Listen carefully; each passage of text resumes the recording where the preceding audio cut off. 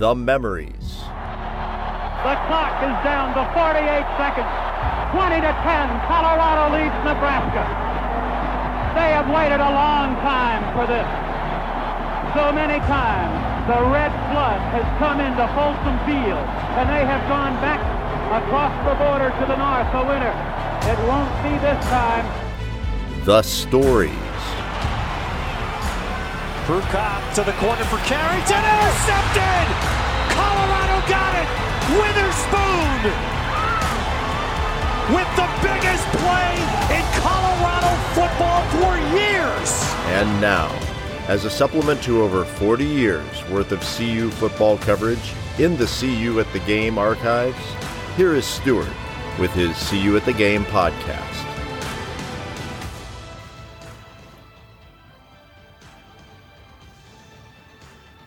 Greetings, Buff fans from CU at the Game. This is Stuart Whitehair, publisher and editor for the CU at the Game website, and your host for the CU at the Game podcast. In a moment, I will be joined by Brad Geiger, and we'll take a look back at the Buffs' 35-7 victory over Northern Colorado, then present our tips, our evaluation of how the showdown at Mile High Stadium between CU and number 6 Texas A&M might play out. As we are now into the regular season, we will be posting new episodes weekly, hopefully on Tuesdays. In order to ensure you don't miss a single review-preview episode, please remember to subscribe to the podcast at your favorite site, and, as always, feel free to give us a rave review and a 5-star rating.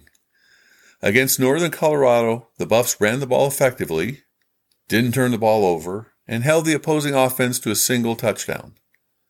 The level of opposition, however, will be raised considerably this weekend as the Aggies from College Station invade the Mile High City.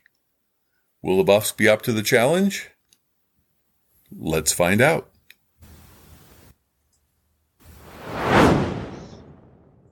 Okay, we are back, and we're talking with one Brad Geiger coming to us from Highlands Ranch, Colorado. How is Brad doing? Brad's well, just returned from a solo vacation. Glad to be back in the ranch, and glad that we are talking about a 1-0 CU team. Yes.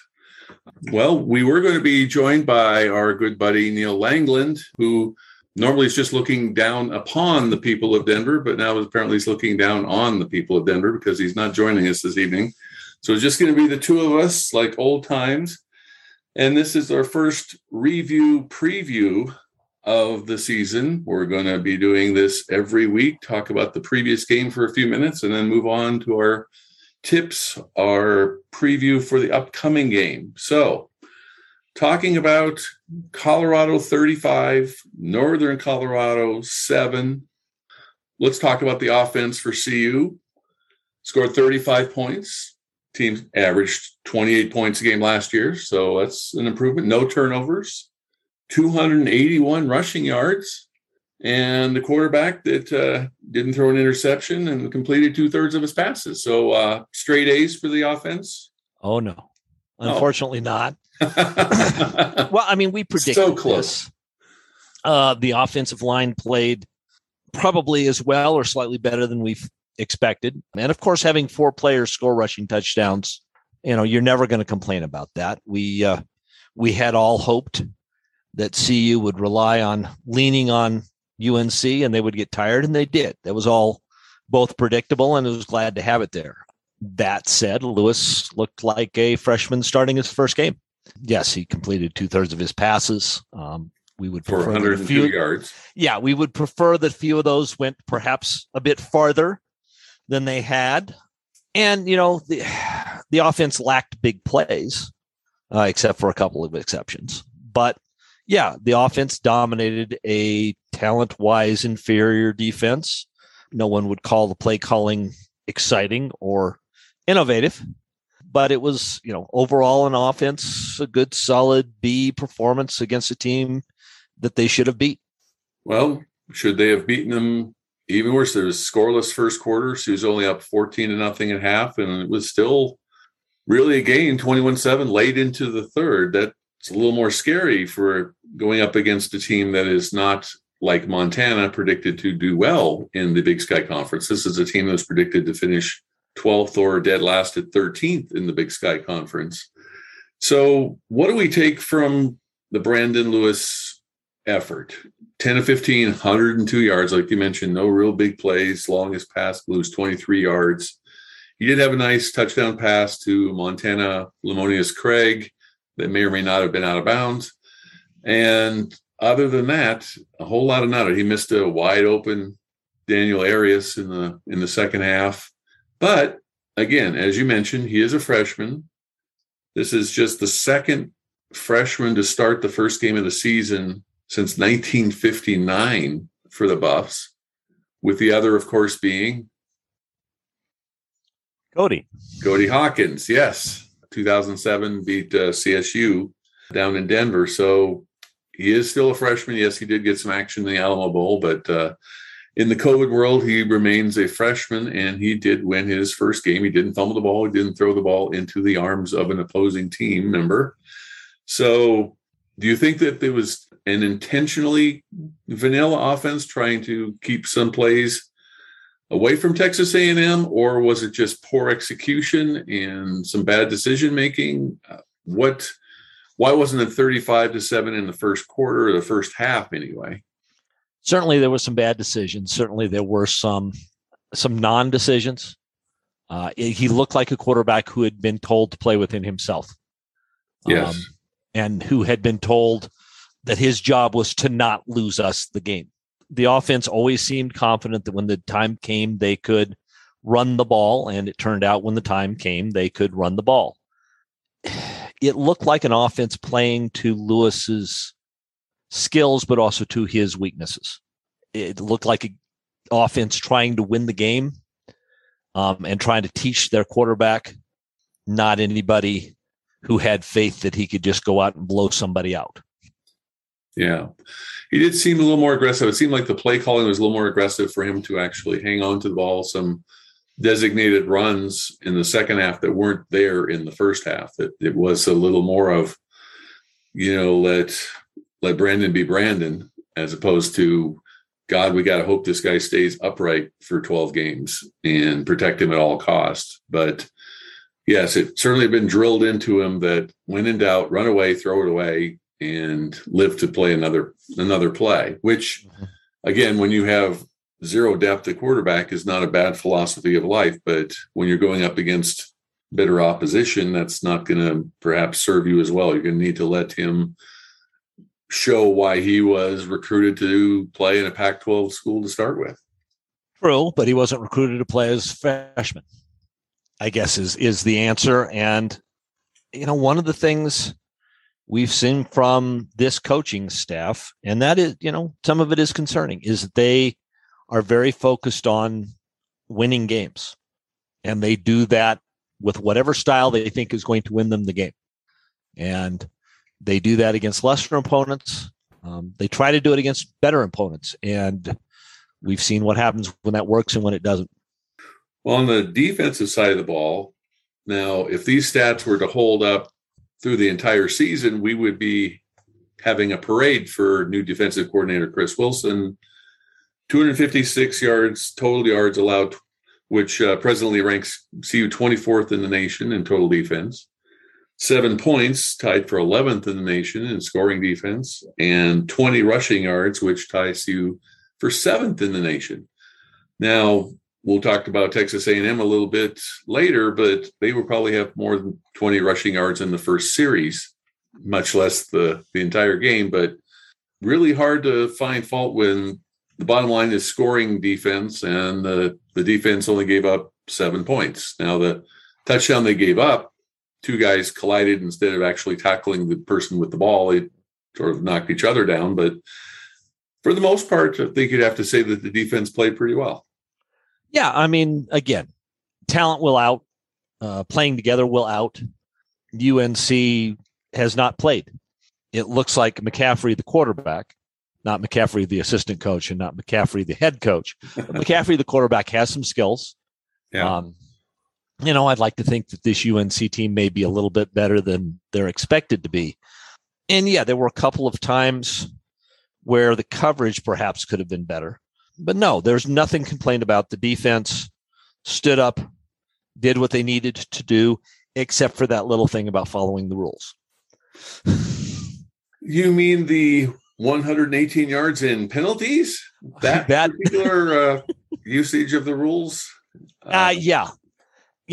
Drive saving penalties by the defense, those are painful to watch. Yes. The one scoring drive that UNC had, it was 4th and 1. They were going to go for it.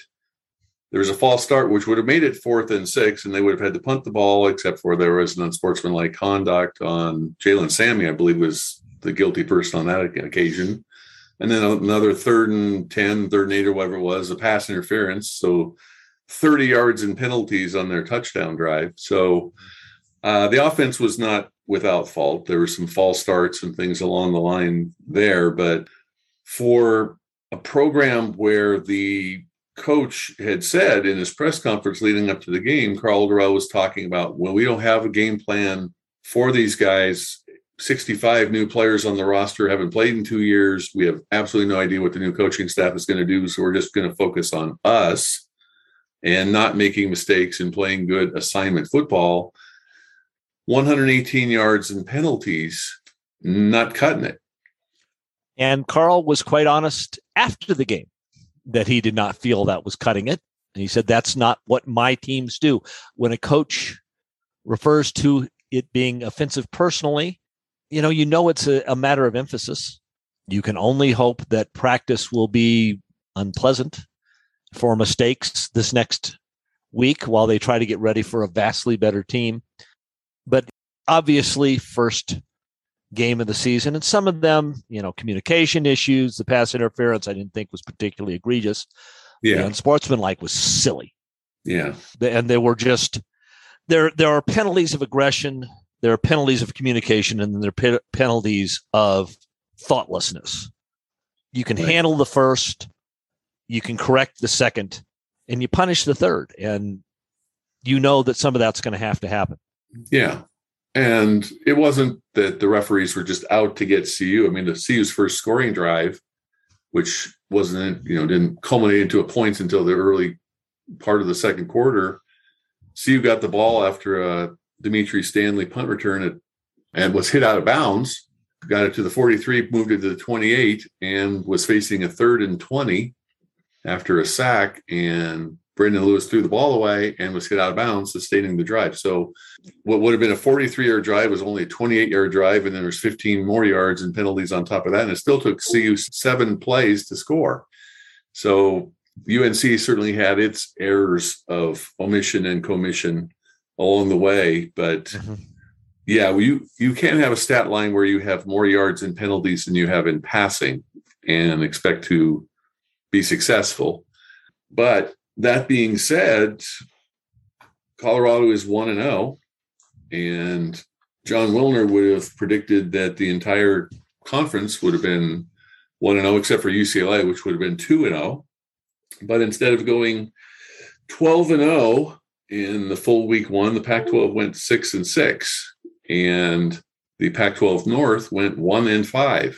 What was your reaction to the Pac-12 not giving anyone other than UCLA giving much credence to the idea that it is a conference worthy of producing a college football playoff participant?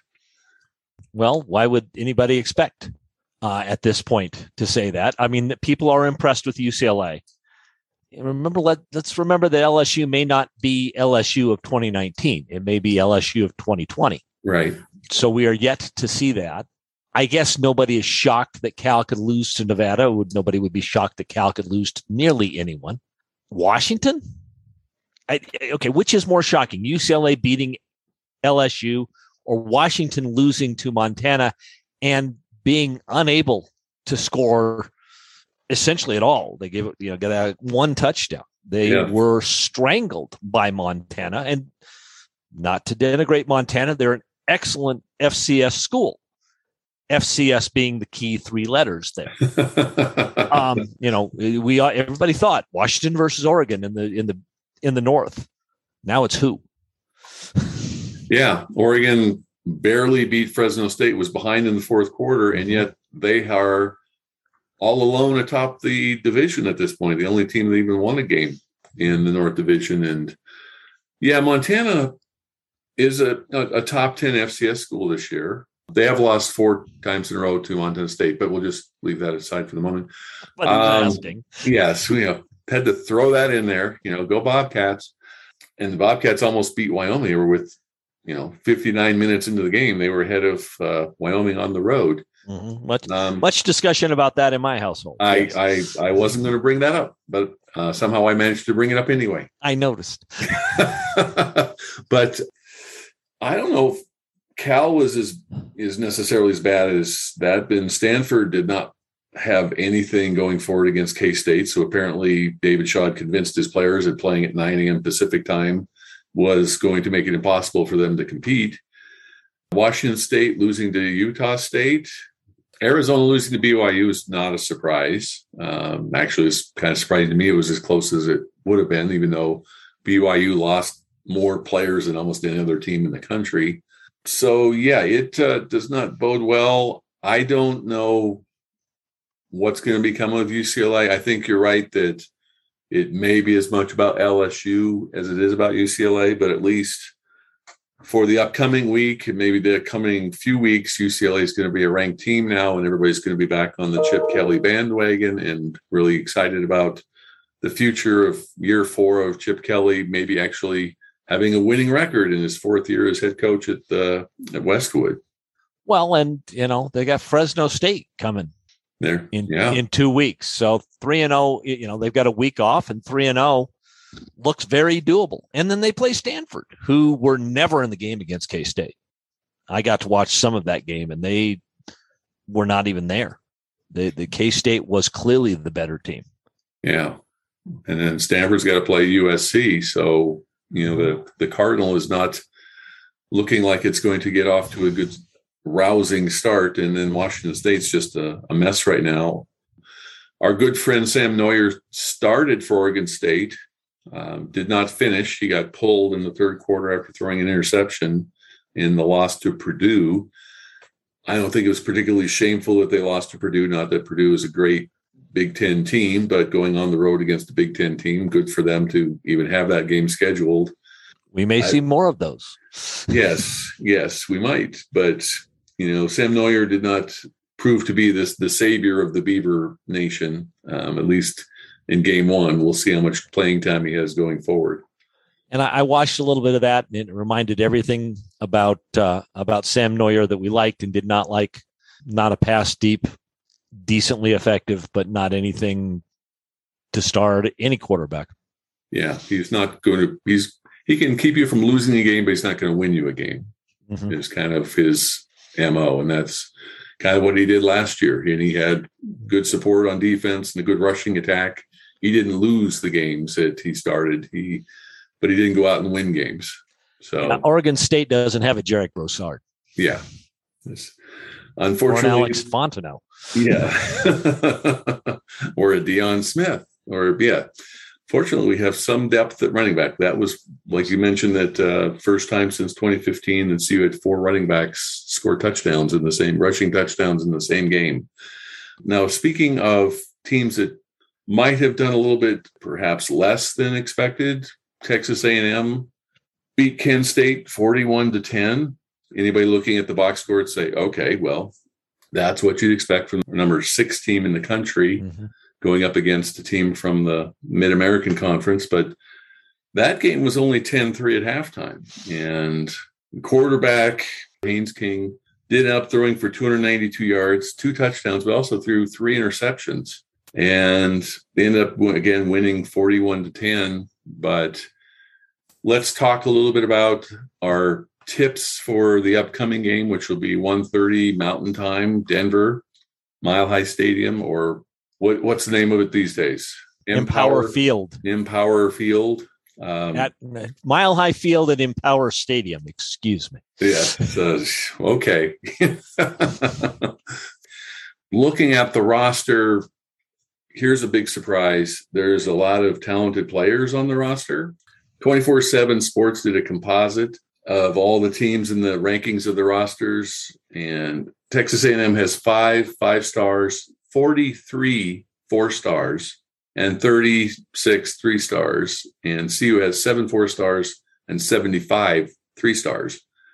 Texas A&M is ranked 8th overall in terms of personnel, in terms of star rankings. Colorado is 48th in the country.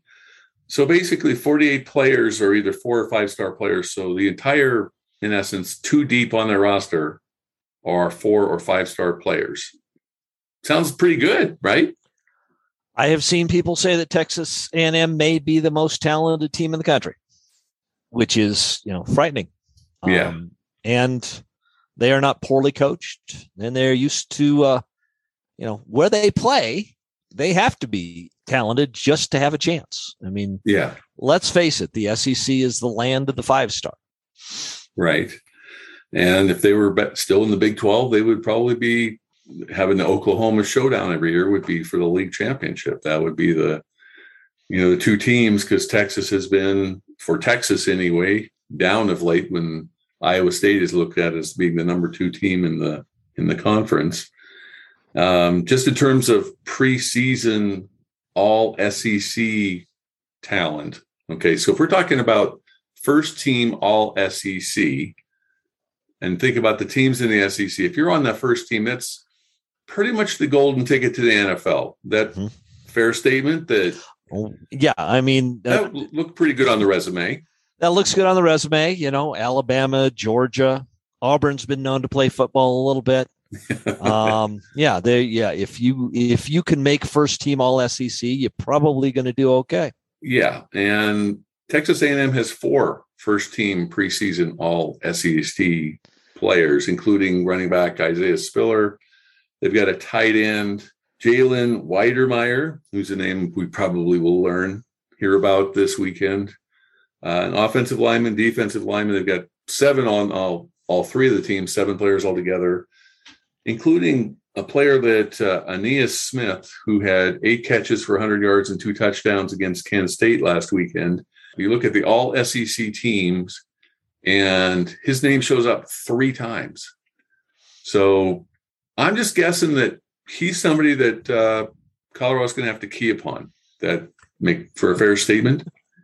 I think not, of course, being on the coaching staff, I can't make full predictions, but he's one of those just freak athletes that CU is going to have a difficult time matching up for. We don't have a guy like that on the roster. And so that's, concerning. And there's a couple other guys on there too. They're probably better or more talented on offense than they are on defense, which, may cause them problems later in the SEC season, but could allow them to score, sadly, a few points next week. Yes. And talking about the idea that they're 2 deep in 4-stars, that Isaiah Spiller's first team all SEC had 113 yards against K-State, and he wasn't the leading rusher on the team. And the weakness for A&M coming into the season was supposed to be the fact that they were replacing most of their offensive line. So all they did in their first game is produce 2 100-yard rushers and a 100-yard receiver. And, of course, it was only 10-3. Haynes King was out there throwing interceptions in the first half and keeping Kent State in the game. So that gives perhaps some reason for hope in terms of if Kent State's talent can match up for a half against Texas A&M, then no reason why Colorado's talent can't do that as well. Well, I mean, Kent State ran for 226 yards against Texas A&M. The thing we do is run 4 yards. Yes. Obviously, we are not going to win a 41-38 shootout with Texas A&M. If A&M scores as they are capable of scoring, and our defense is going to have to play better than they are expected to, it still is going to have to be about the offense holding the ball. I mean, that's what it's. And if Kent State can run for 226, then there is some hope that CU, which one would think was more talented at that, could do the same. Well, that would seemingly be the game plan, that with Brendan Lewis, even though it's a neutral site / close to being a home game, there are going to be a lot of Aggie fans there. And he, certainly with defensive linemen that are all SEC, they're going to be coming after him, and they're, put 8 in the box and dare the young man to beat them. And I don't know if our passing game is going to be up to that. I was kind of disappointed that there wasn't more Brady Russell in the Northern Colorado game, or tight ends at all. And again, maybe hoping against hope that C was just being vanilla and trying not to have to run any more plays than they had to against Northern Colorado. They just ran enough plays to win the game and are saving some formations or some use of talent that we didn't see against the Bears that we are going to see against the Aggies. Well, we can hope that there's going to be more creativity in the offense, and Brendan Lewis is going to have the ability to make those plays. We have to hope. I mean, that is one of the intangibles, is we don't know how this coaching staff, I mean, this is the toughest team that this coaching staff has faced to date. Yeah. Agree? They're more talented than Texas, and Texas, blew us out. Even with opt-outs on both sides of the ball, it was not close in terms of talent and production. My fear is that even if it was vanilla against UNC, Brandon Lewis was still not making the right reads. That from the 72nd row, you could see where the play was designed to go, and he would not pull the trigger. And then he would start running around and then end up throwing the ball away. And he either has to get the confidence to make those types of passes, or they're just going to make it harder and harder for him to do it, because he's not going to have a lot more time to throw the ball, certainly when it comes to going up against the Texas A&M pass rush. So whether it's on his feet with scrambling ability or actually making those throws across the middle or the deep outs, he's going to have to show them. He's going to have to prove to Texas A&M that he has the ability to lead the team, because Texas A&M can look at the stat sheet as well, and they can say, okay, we didn't do a good job of stopping the run, so that's going to be our focus. If we can stop the run, we can beat Colorado. Yeah, I mean, anybody knows that. And, that Texas A&M coaching staff, while perhaps not fully embraced by some of the Texas A&M alumni who have sometimes unrealistic expectations. You could say that under your breath. No one certainly know what they're doing. And, there is nothing surprising in the UNC tape and the UNC film. And so, we are going to have to see a different Brendan Lewis, and we're going to have to sadly see it early, because they will come out and stand there and say, okay, we know what's going to happen. Yeah. Well, if there are any tricks up the sleeve of, in the Darren Cheverini playbook, why not? Because it's a non-conference game.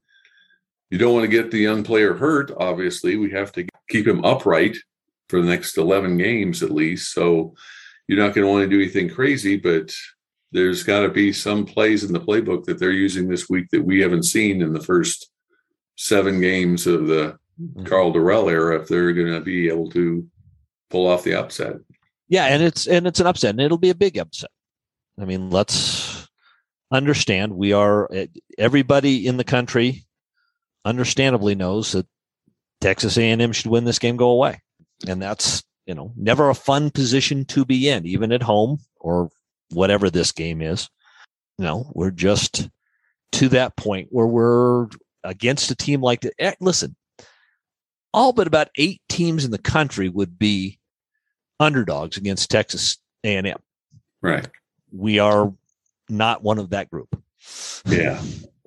I was a little surprised at the line, 17 points, which is a lot, for 2 Power 5 teams going up against one another. But I wouldn't have been surprised if it was in the 20s. It was actually kind of surprising to me that it was only 17 points. Maybe I'm overly optimistic that way, but I thought the line was going to be 3 touchdowns. Yeah, and it could be by the time it gets to game time. But, it seems to at least indicate that the odds makers think that CU can I think, suspect run the ball and play good enough defense to keep it from being ugly. Yeah. So, I mean, as of last week, there are only about 53,000 tickets sold. You would assume that the Aggies, and this is where Colorado's black and gold colors works against them. We don't have the maroon or, the scarlet or, the Nebraska red where it stands out when everybody wears head to toe school colors. So it's going to look on TV, at least, that there is a significant A&M contingent at the game. Is it neutral? Is it home field? Does it matter in terms of the crowd? Hats off. We go back to the UNC game for just 5 seconds. You and I have lamented about the student section not coming to games until mid to late first quarter for decades now. And props to the student section. They were there in full force. The entire student section was full. They wanted to see Ralphie. And, half of them, meaning maybe 40% of them, have never seen a college football game. If you count last year's freshman class and this year's freshman class, none of them had a chance to go to a football game. So this is their first opportunity to actually go to the game. And they were there before kickoff, and they were loud the entire game. I suspect there's going to be a good contingent of students that's going to be at the game against Texas A&M. But since it's September 11th, I assume that Texas A&M is going to bring their band, and we love their band. So there's going to be plenty of fans on both sides of the ball. So it's really not, officially it's a neutral site game, but it's probably going to be at best a neutral site game. I fear that's true. One thing that was kind of universal this week across all of college football is fans were very, very, very, very, very excited to be back in the stands. Yeah. Everything was sold out. Everybody was excited. You can certainly debate the wisdom of putting a large number of people together yet, but it certainly was working. Well, and everybody was thrilled to be there. And so, I think it'll be an excited crowd, but I agree with you. I wouldn't be surprised if it's 60-40 CU. I would be sad if it was 50-50 CU, but not shocked. Right. Any intangibles that work in favor of the Buffs? I looked at the roster, the 85-man roster, 22 Texas players. So there is some incentive there to play in front of the home fans, and perhaps some of these players were not recruited by Texas A&M and maybe wanted to be recruited by Texas A&M and have something of a chip on their shoulder. But that being said, you could probably say that about almost all of the UNC roster about Colorado, that these players would have probably preferred to play at CU and didn't get a chance to play at CU. So you had their entire roster with a chip on their shoulder, and it didn't serve them very well. So I was trying to find any straws to cling to. Does having 22 Texans on the roster help the Buffs at all? Better than not, I suppose. Yeah. We have all the intangibles that go with being an underdog, which in no way compared to a Texas A&M team that has thoughts that they can compete in the SEC. We are viewed as a team to get past, and it ain't look like they're looking past us at New Mexico. Yeah, a team that struggled with Houston Baptist, which I think in the history of Colorado football, this would have to be the only time in 2 consecutive weeks that Houston Baptist has been mentioned, because Northern Colorado is traveling to play Houston Baptist this week, the team that almost beat New Mexico. I looked at the football power index, and it was like 99.1% chance that Texas A&M was going to beat New Mexico. So not really too much fear for next week's game, whereas CU gets to, play a real, more of an even game. Big favorite against UNC, big underdog against A&M.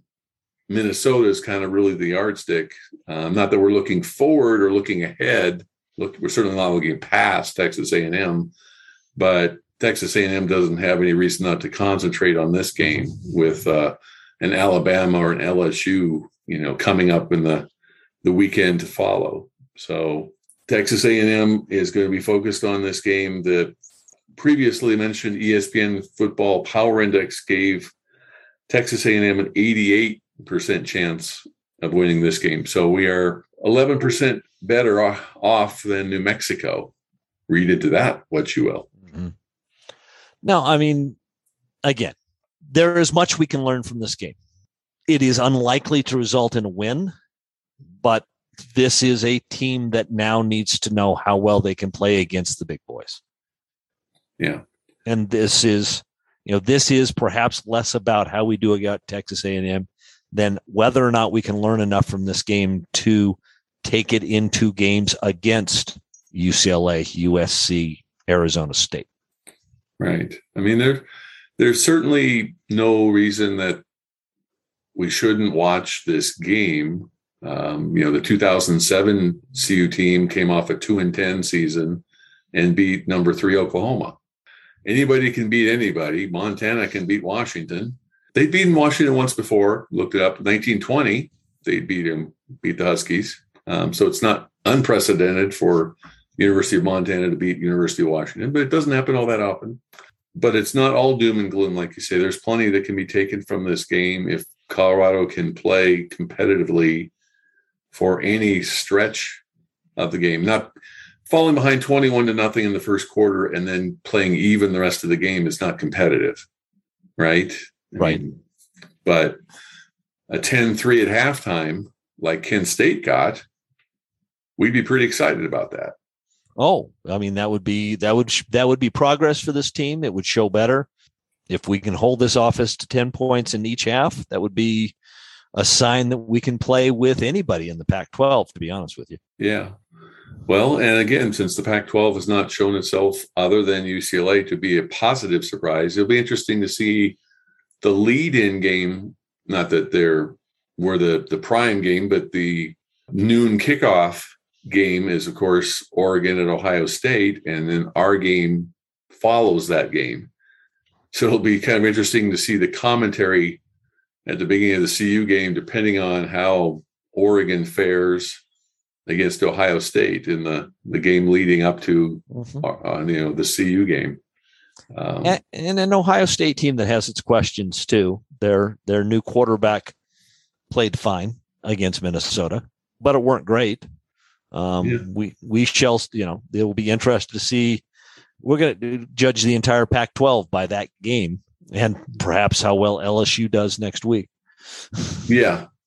We'll see how worthy that win turns out to be. And of course, Utah and Arizona State have to go out and prove themselves as well if they want to be contenders. And USC, did win its game against San Jose State and play Stanford this weekend. So they're going to continue to be ranked. So both the LA schools are going to be ranked. We'll see as we're taping now, what obviously I believe UCLA is going to enter the rankings, whether or not Utah at 24, Arizona State at 25 will stay in based upon their lackluster performances against FCS schools holds up. But yeah, right now, Colorado in pretty much any pecking order you want to look at is still 5 in the Pac-12 South. So if the Buffs want to do something about it, they have the opportunity to do something about it. Go ahead. There's no reason to believe they can't. That's the thing. Nobody has, as of yet, proven themselves to be substantially better. Again, UCLA may be the exception, probably is the exception right now. But other than that, we didn't learn much that first weekend that we didn't know, except for that the North is even worse than we feared. Right. Okay, so prediction time. How do you see Colorado versus Texas? Number 6 might move up to number 5. We haven't seen the rankings yet for this week. How will CU versus Texas A&M on Fox, 1:30 Mountain Time? What will the score be about 4:30 to 5 o'clock Saturday afternoon? I think CU can run the ball. I think that they can protect the ball well enough to not have it be the blowout it could be. 38-17 A&M. Okay. Beats the spread, and also taking the over. I think the over-under is like 52, 53. So You got it right about 55 points. So you heard it here. If CU gets, this is kind of the way I was judging actually the UNC game. I said, in my little weak brain, if UNC scored more than 20 or CU didn't score at least 30, it would have been a disaster, and it turned out that CU got over 30 and kept UNC under 20. But yeah, I have a feeling that that's kind of be the measuring stick for this game as well. If CU gets over 20 points, we're going to have something to talk about. If A&M is less than 30 points, we're going to have something to talk about. But more likely than not, the numbers are going to go the other way. So we'll let that be the almost last word. I'll let you have the last word. Tell us something positive about Labor Day weekend, about the family, about living in Colorado, something to lead into September 11th game at Mile High Stadium. It will be a gorgeous day in Denver, and it is a day to watch football. We are, for better or for worse, we are in the midst of a true full crowd football season, and that's something to rejoice in, no matter the score, no matter how it's going. Let's remember how different it was than it is than it was a year ago.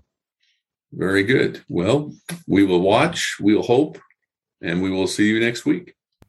Most definitely. Thank you for listening.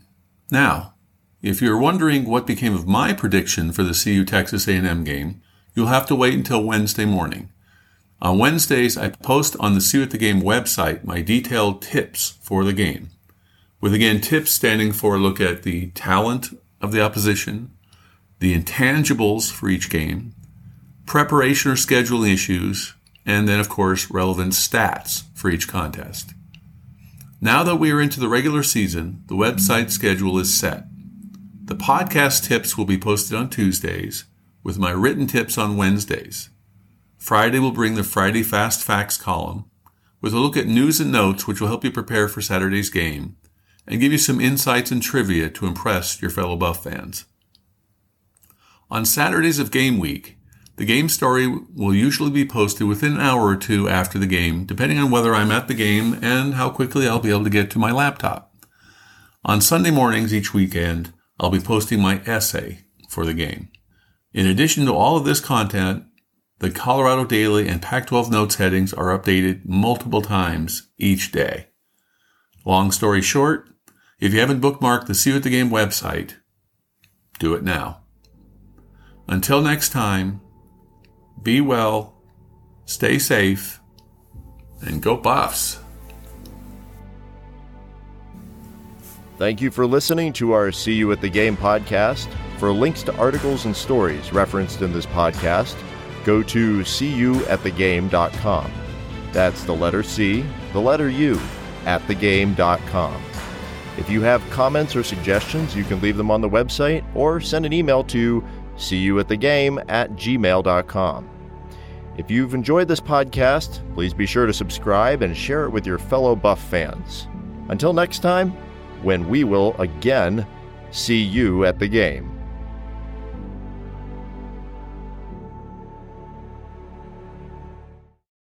For the ones who work hard to ensure their crew can always go the extra mile, and the ones who get in early so everyone can go home on time, there's Grainger, offering professional-grade supplies backed by product experts so you can quickly and easily find what you need. Plus, you can count on access to a committed team ready to go the extra mile for you. Call, click Grainger.com, or just stop by. Grainger, for the ones who get it done.